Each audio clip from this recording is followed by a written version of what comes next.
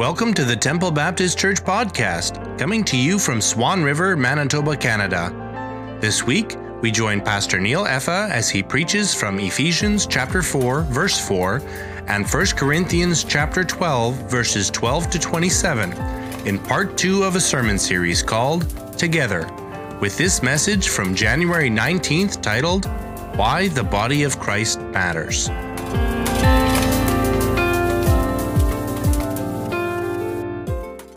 Members of the 3rd United States Infantry Regiment of the United States Army guard the tomb of the Anoans at Arlington National Cemetery. The cemetery is located in Arlington County, Virginia, just outside Washington, D.C. It is guarded 24 hours a day, 365 days of the year, regardless of weather, terrorist attacks, or any other such circumstances. When a guard is not on duty, they are living in quarters beneath it and are preparing their uniform and completing training. When a sentinel comes on duty, they walk exactly 21 steps across the tomb, representing the 21-gun salute, the highest honor given to any military or foreign dignitary. When they turn, they face the tomb and remain in that position for 21 seconds. They turn again and walk 21 steps across the tomb. When they complete that short journey, they stop, turn toward the tomb, and pause for 21 seconds. Over and over, the sentinel repeats that process until their shift is completed.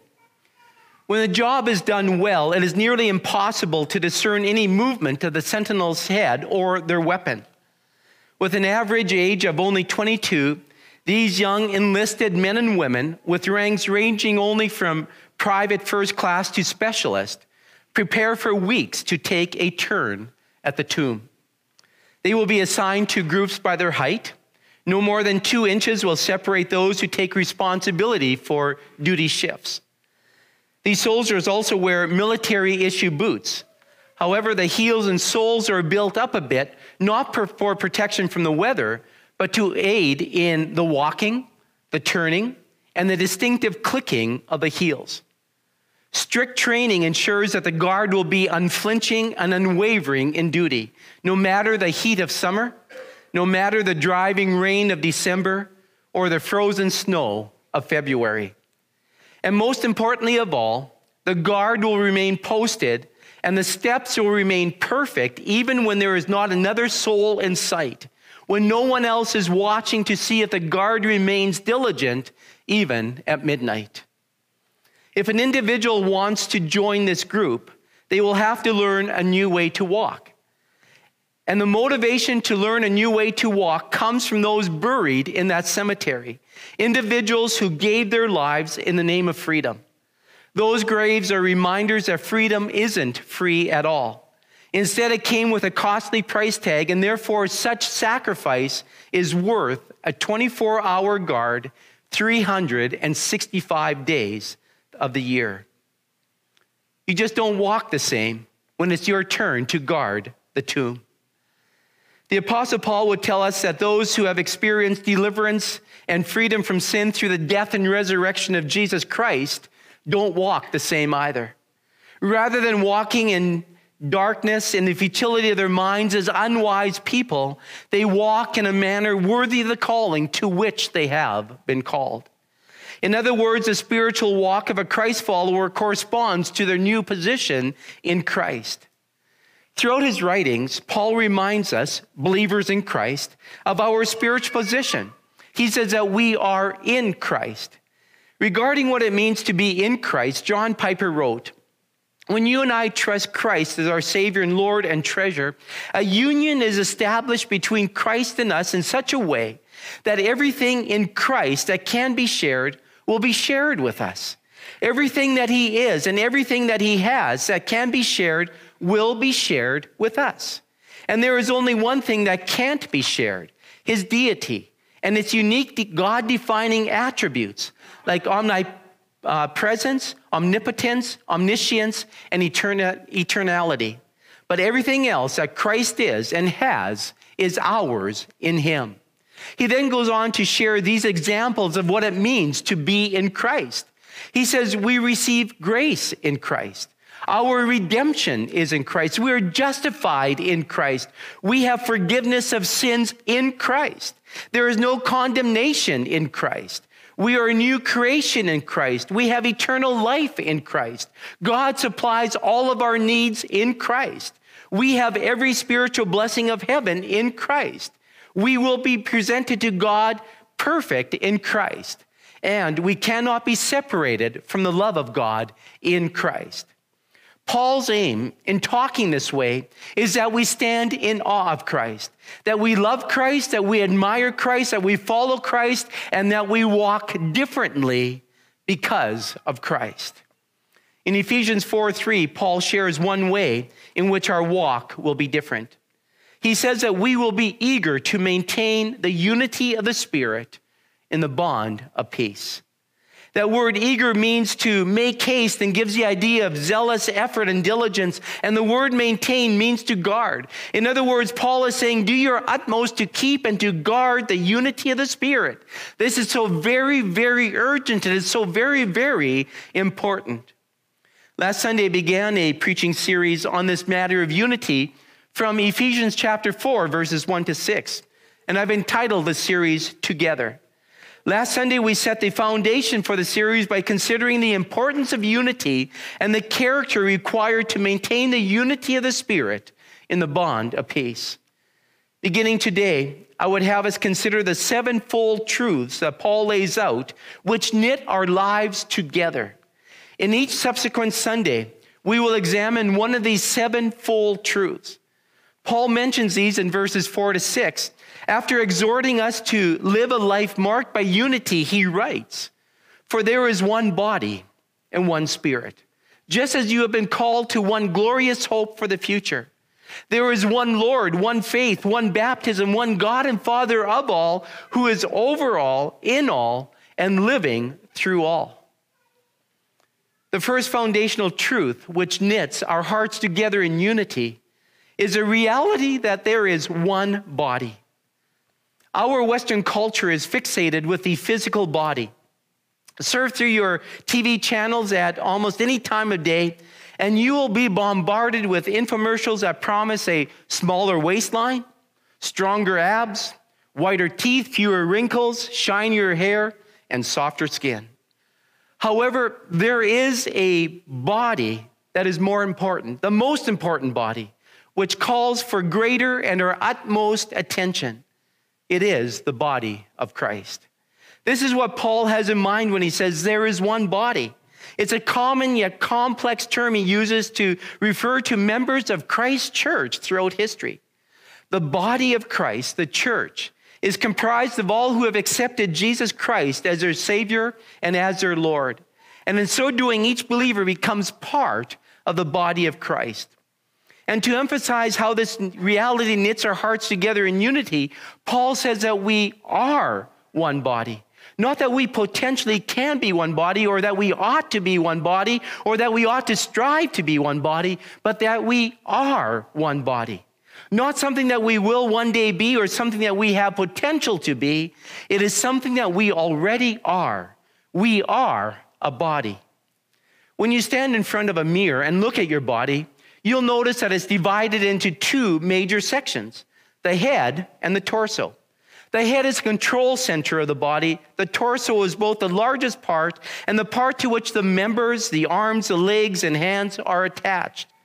The human body, examined in this way, will help us to understand how the church is to function. As we explore this reality, I want to first of all emphasize that there is one body with one head, that being Jesus Christ.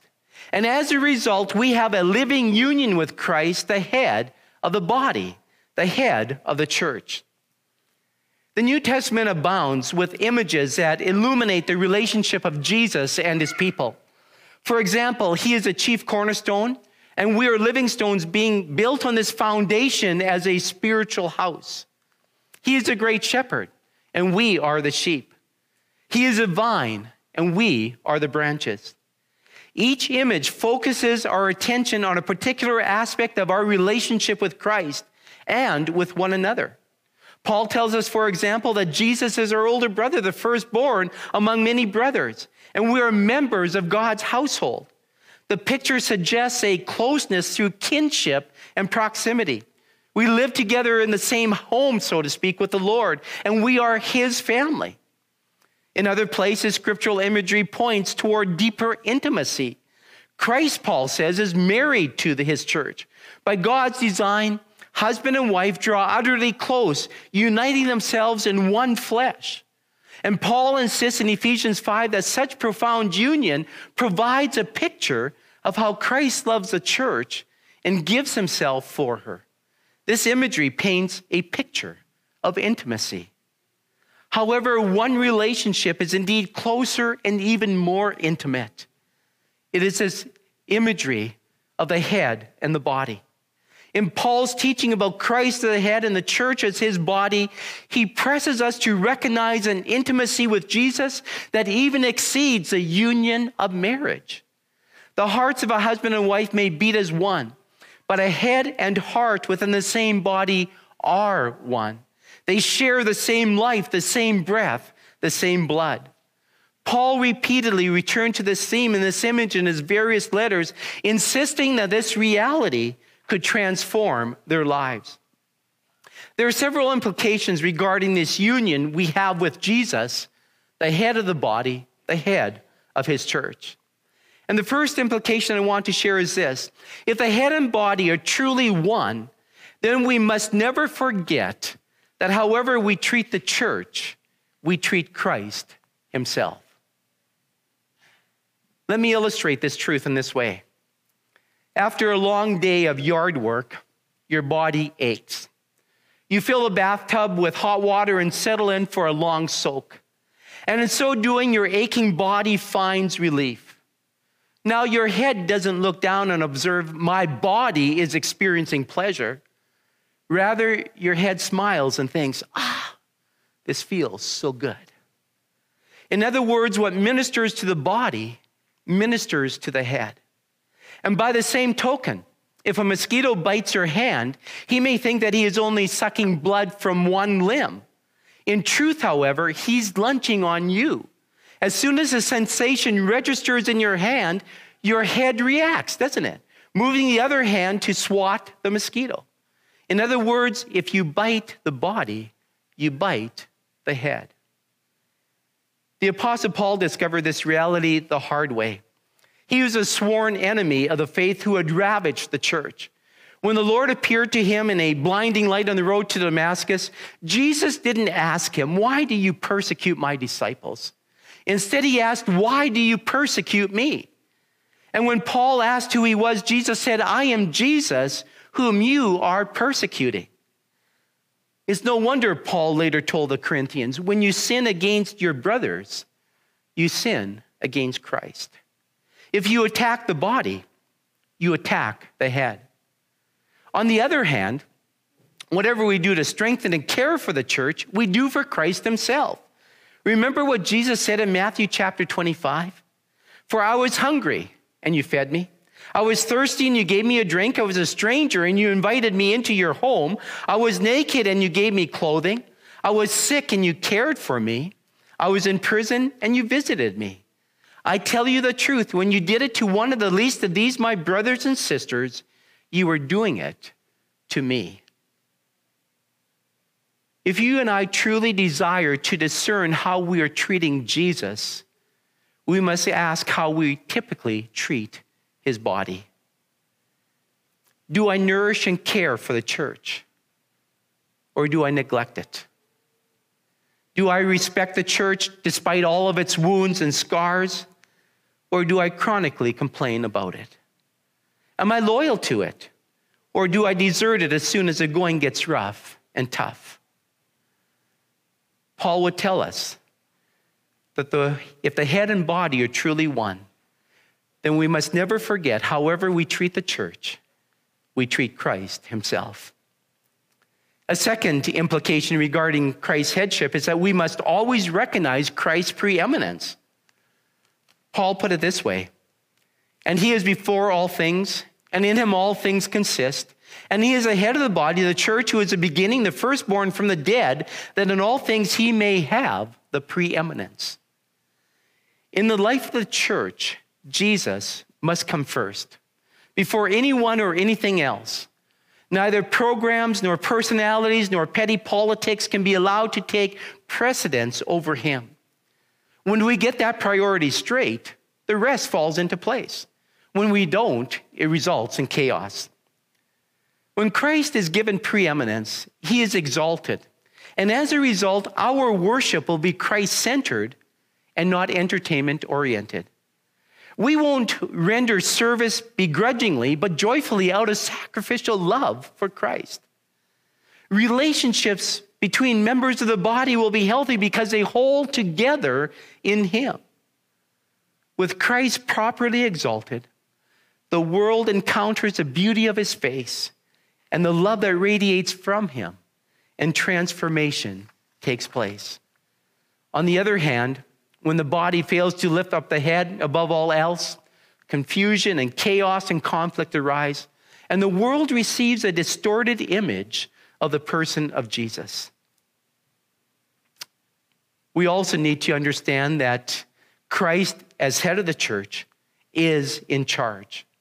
Because of Christ's preeminence, we must always acknowledge that he is in charge and in control of all things.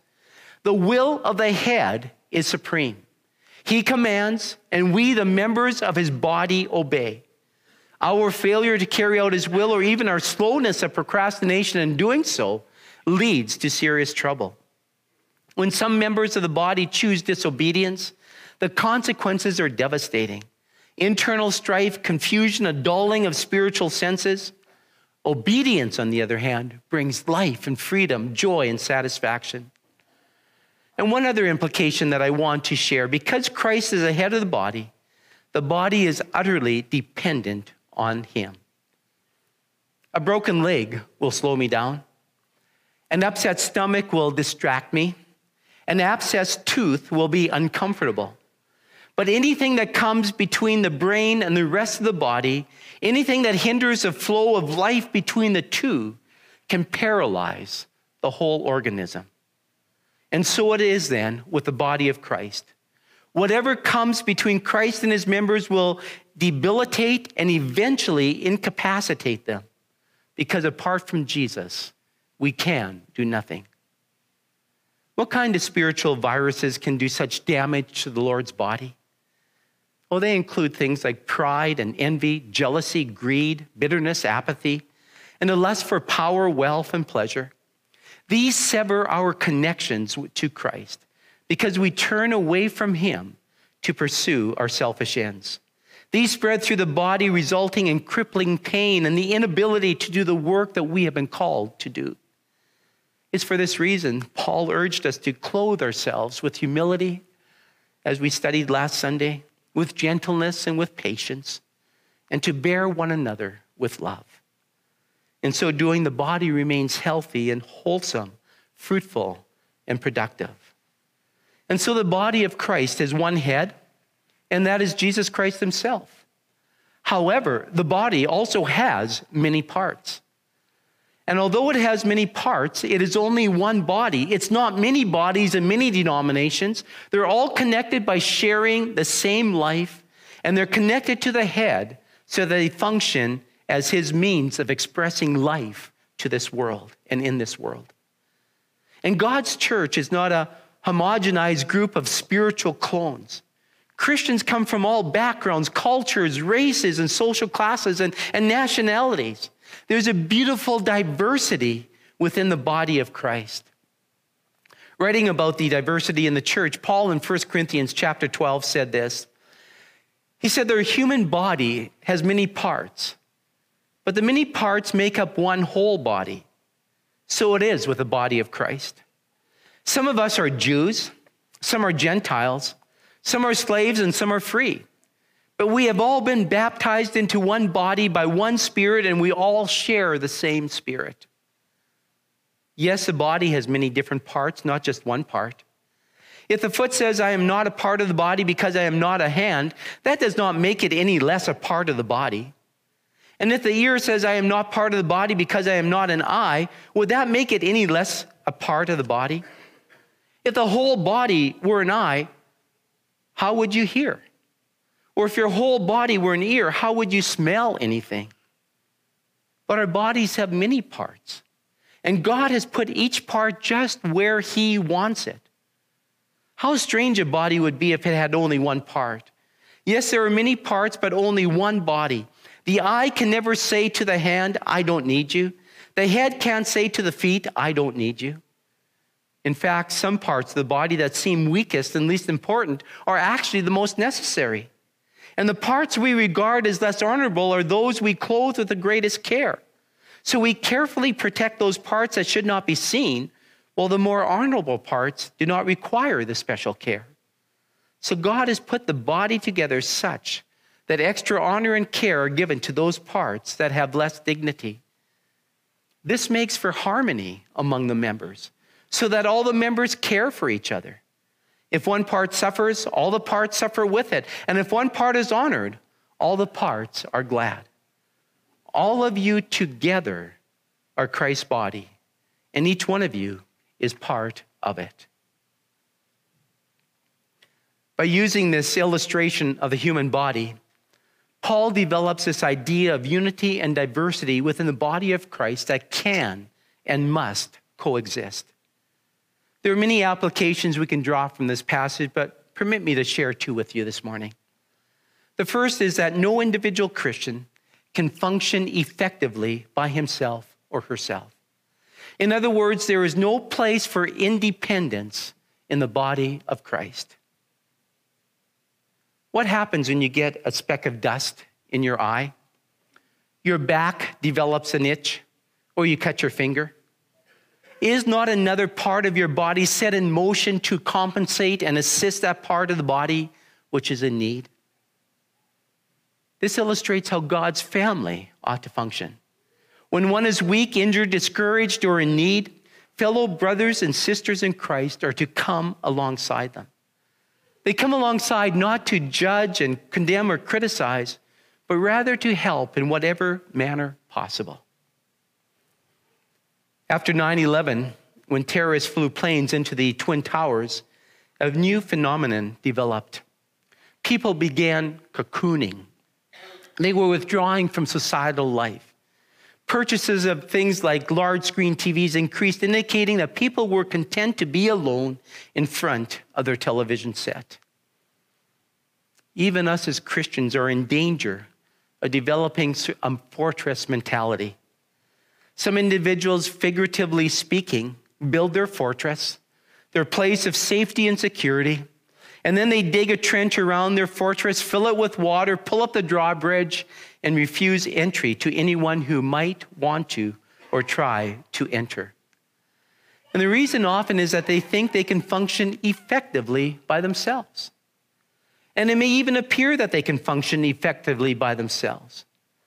But a time will come when they will need help and assistance from others. There will come a time when they are helpless, weak, and are in need. And if they haven't taken the time to develop strong and healthy relationships, they'd find themselves all alone in those situations. Ray Stedman illustrates our interdependence rather than our independence in this way. He said a doctor told him something that he would never forget. The doctor said to him, "You may be interested to know that there is a part of your body that is absolutely essential to you as a preacher. You probably don't realize it when you're preaching, but without it, you couldn't do what you do." And so Ray Stedman asked the doctor, "What is it?" And the doctor replied, "It's your big toe. The big toe senses when your body begins to lean or shift or get out of balance, and it immediately strengthens so that you can stand up and speak. Without your big toe, you can never preach." Well, Ray Stedman went on to say that after hearing that, he began to guard his big toes.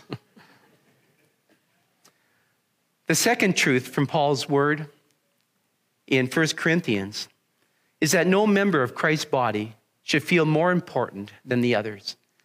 In other words, there is no room for arrogance in the body of Christ. Some of the Corinthian believers to whom Paul wrote not only lived independently, they also lived arrogantly. They lived with the attitude, I don't need you because I am superior to you. Paul again uses the illustration of the physical body to show the fallacy of such thinking.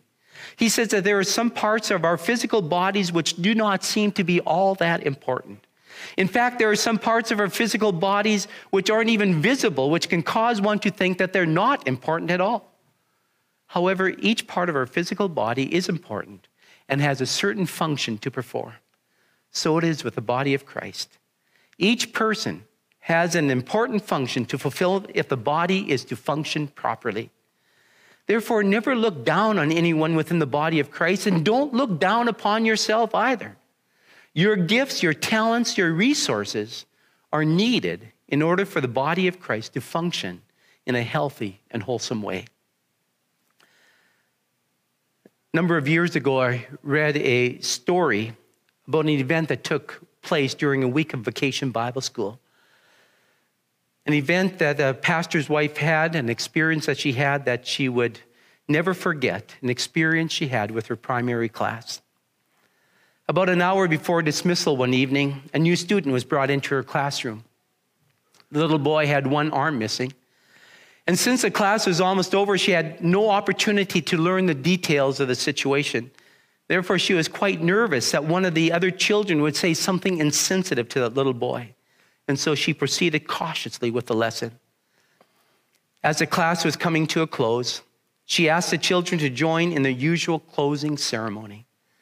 Let's make our churches, she said, putting her hands together to form the church. And then she proceeded. Here's a church.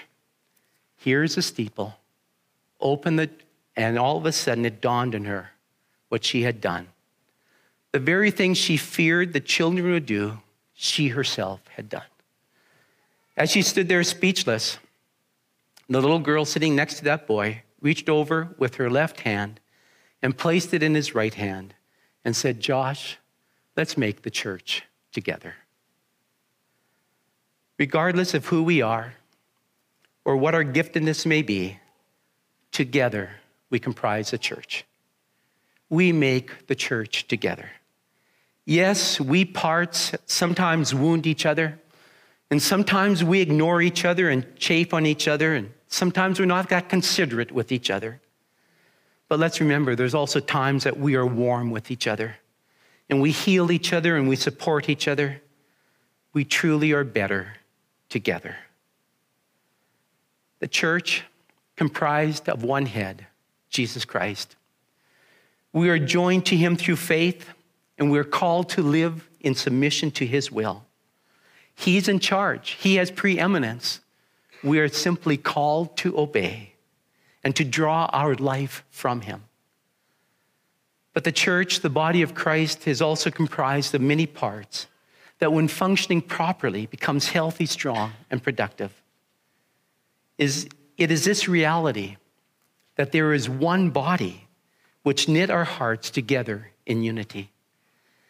The fact that we are one body is a basis for the unity that we share in Jesus Christ. And it is for this reason that we are able to walk in unity and we're able to maintain the unity of the Spirit in the bond of peace. I want to leave you this quote by Martin D. Hahn. He said, God cares nothing about our man-made divisions and groups and is not interested in our self-righteous, hair-splitting, and religious man-made formulas and organizations. He wants you to recognize the unity of the body of Christ. Walk in unity, Paul says, because we are one body. We are the church together. Heavenly Father, we delight in the truth of your word, the practicality of your word. We thank you for this image that Paul has shared with us regarding the head and the body, and it helps us to understand how we need to be connected with you, and we need to draw our life from you. We need to be obedient to you. But it also reminds us, Father, that we're connected to each other, and each part is important. Everyone within a body, within this body, has an important role to play. And so, Father, I pray that we would come to understand what our place is within the body, that we continue to exercise our gifts and our abilities for your honor and for your glory, and that we together would continue to walk in unity, together walking in that manner which is worthy of our calling in Christ, so that you receive all glory and honor. For it's in the name of Jesus I pray. Amen. Thanks for joining us. We hope we were able to provide wisdom and insight in your faith journey. If you would like to connect with us, you are welcome to join our service every Sunday morning at 10:30. For more information, visit us at tbcswanriver.com. And if you would like to find more episodes of our podcast, we are also available at anchor.fm/Temple Baptist Church or on your favorite podcast app.